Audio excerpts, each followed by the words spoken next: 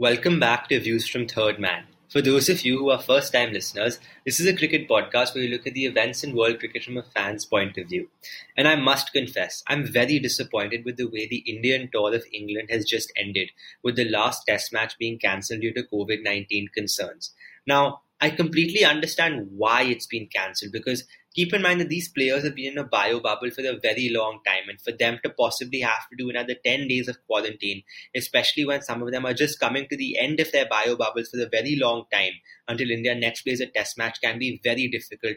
And others might just be fed up of being in England for almost the past 4 months, ever since that bio bubble for the World Test Championship started. So I completely understand why the Indian players may not have wanted to play the test match. They are, in fact, still human. And though they are living the utmost luxurious lives in their 5-star hotels with the best possible facilities, after a full year of being in bio bubbles, the mind often tends to give up in that sense. And I also think it was a concern for the English players because COVID symptoms sometimes take a couple of days to develop.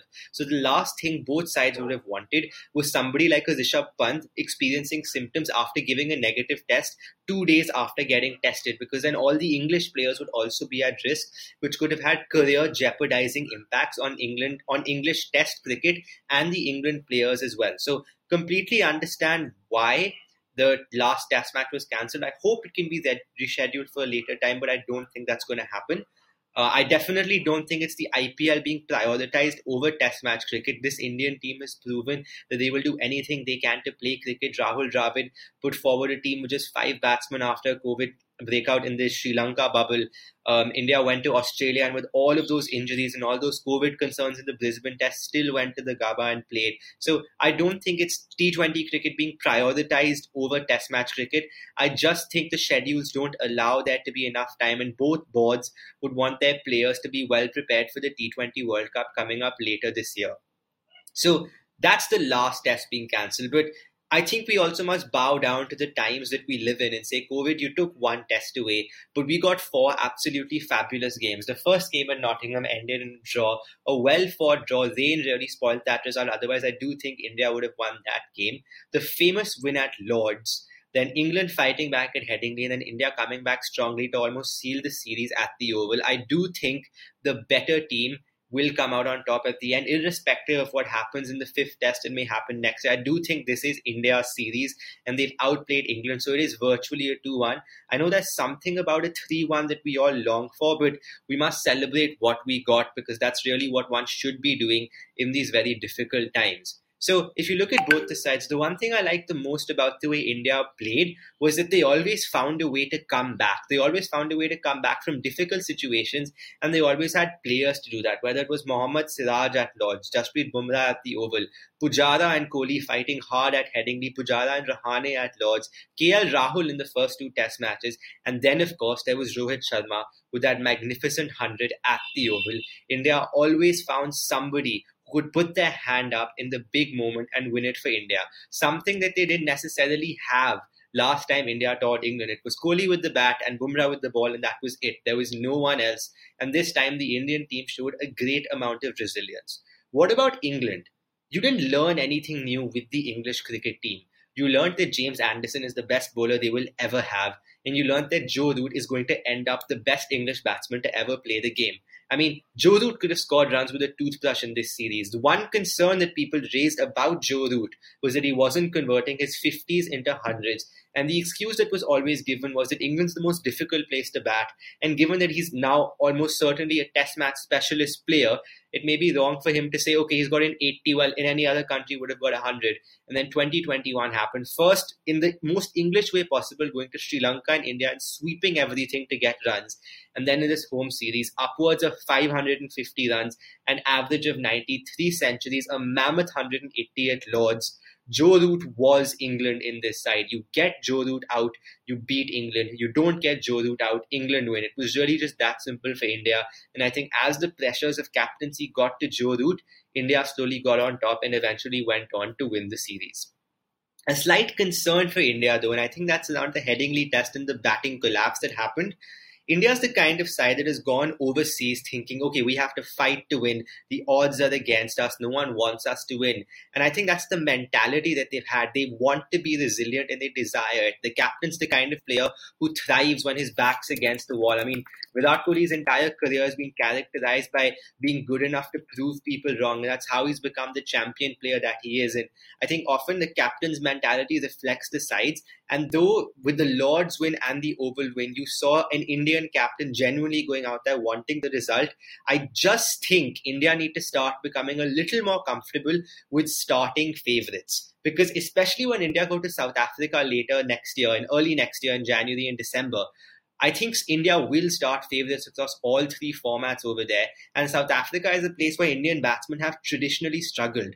So I just wonder if they'll be able to be mentally comfortable with starting favourites, because that's really why they lost that one test in this series. So what about the players? We had some very good individual performances. I mean, my player of the series is the Lord himself, Shardul Thakur. But the player that surprised me the most was Rohit Sharma.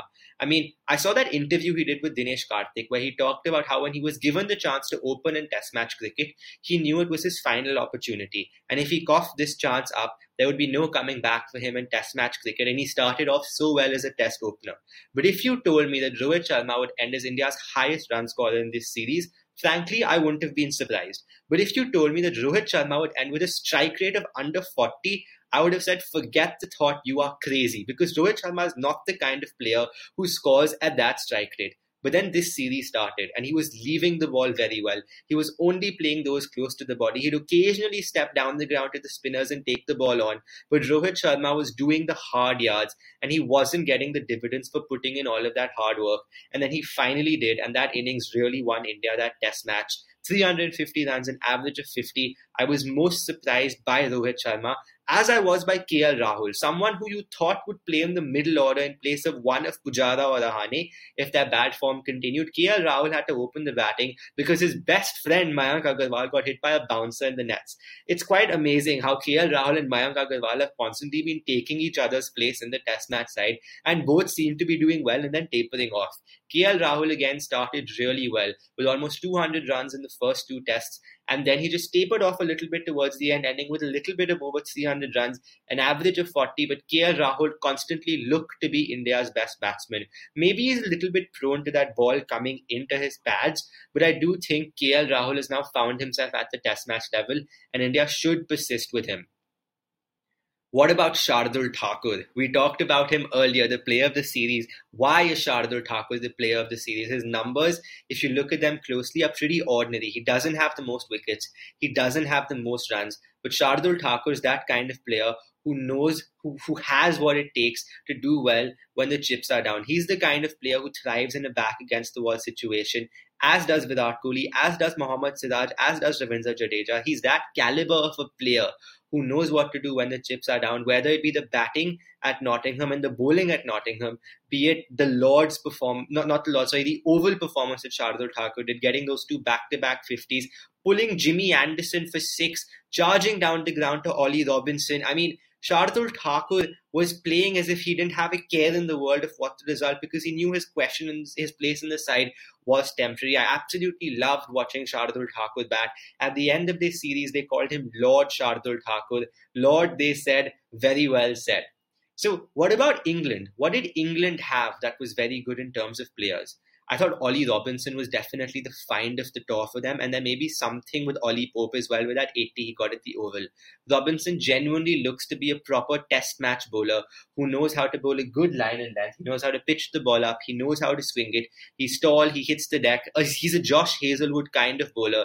I think he'd be very good for them in the Ashes. England may also have found somebody with Ollie Pope who can provide that solidity and that support that Joe Root needs, because I do think, though he's a naturally gifted batsman, Joe Root may not thrive under captaincy the way somebody like a Kane Williamson does, where I'm not sure how captaincy actually affects his batting numbers. So I think Joe Root needs that little bit of a cushion that Ollie Pope might be able to provide later during the year.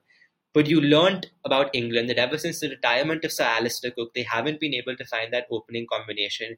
I think Haseeb Hameed is currently their best option, but he's still a work in progress. Rory Burns has shown he's class when he's in and plays well, but it takes a while for him to do that. He needs to be more consistent.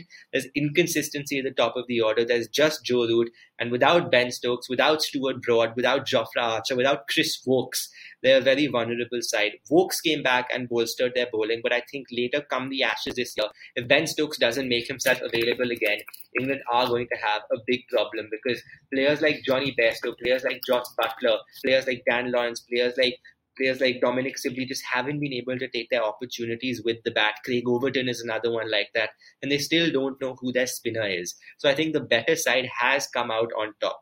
But before we end this particular episode of the podcast, I just want to touch upon the difference between the two sides in terms of their captains, because teams are often defined by their leadership. Virat Kohli is now the fourth most successful Test captain in cricketing history. And if you look at his batting stats in this particular series, I personally thought he'd take it by storm. Moving ball, difficult conditions, the battle with Jimmy Anderson. Anderson versus Kohli is almost certainly a closed chapter. Now, I don't think we're going to see the two greats face off again unless that last Test match gets rescheduled for sometime next year. But I love the way Virat Kohli led India this time. I mean, I thought the last time India had three overseas tours, it would be the test of Kohli the captain and Kohli the batsman. Kohli the batsman flourished last time with brilliant performances in both South Africa, England and Australia. But the Indian team just wasn't able to support him, so Kohli the captain only won Australia. This time, with already a Test victory in Australia, winning against England at home, the final of the World Test Championship, beating England in England, and now a tour of South Africa coming along later this year with the T20 World Cup and the IPL in between. This is the test of Kohli the captain. And so far, for the manner in which he led the side at the Oval on the last day where there was no coach available to him, and the resilience that he's imbibed in this Indian team, which was on full display at Lords, I think Kohli the captain gets a 9 out of 10. With 220 runs in this series, an average of just over 30, I think Kohli the batsman is a 5.5. He looked better as and when the series went. And I do think if the last test had been played, he would have ended with about 350, 360 runs. I was backing him to do that in the last test. So a little bit more from Kohli the batsman, but Kohli the captain definitely surprised me in this series. What about his counterpart, Joe Root? I think Joe Root's a bit burdened by captaincy. We mentioned this earlier. He's not the kind of person who takes the captaincy like a Kane Williamson does. It hasn't improved his batting statistics. They've pretty much stayed the same. His conversion rate took a dip and now is back up because of all the hundreds he's scored. But I don't think Joe Root is a combative enough captain. I don't think he's the kind of captain who looks for the win. He's not the kind of person who tries to force the win in every situation. He's trying more often than not to make sure that his side doesn't lose. And maybe that's to say about the kind of resources that England have at their disposal at the moment. But I think England have a bit of a question with Joe Root, the captain. Joe Root, the batsman, is the best in the world at the moment. So that's all from the podcast on Views from Third Man. We're going to be reacting to the Indian T20 squad for the World Cup in the next couple of days. There's a lot of very big decisions that have been made over there. Aditya Ahuja is coming on for that podcast once again. So I hope you all look forward to that, and we'll see you in a couple of days.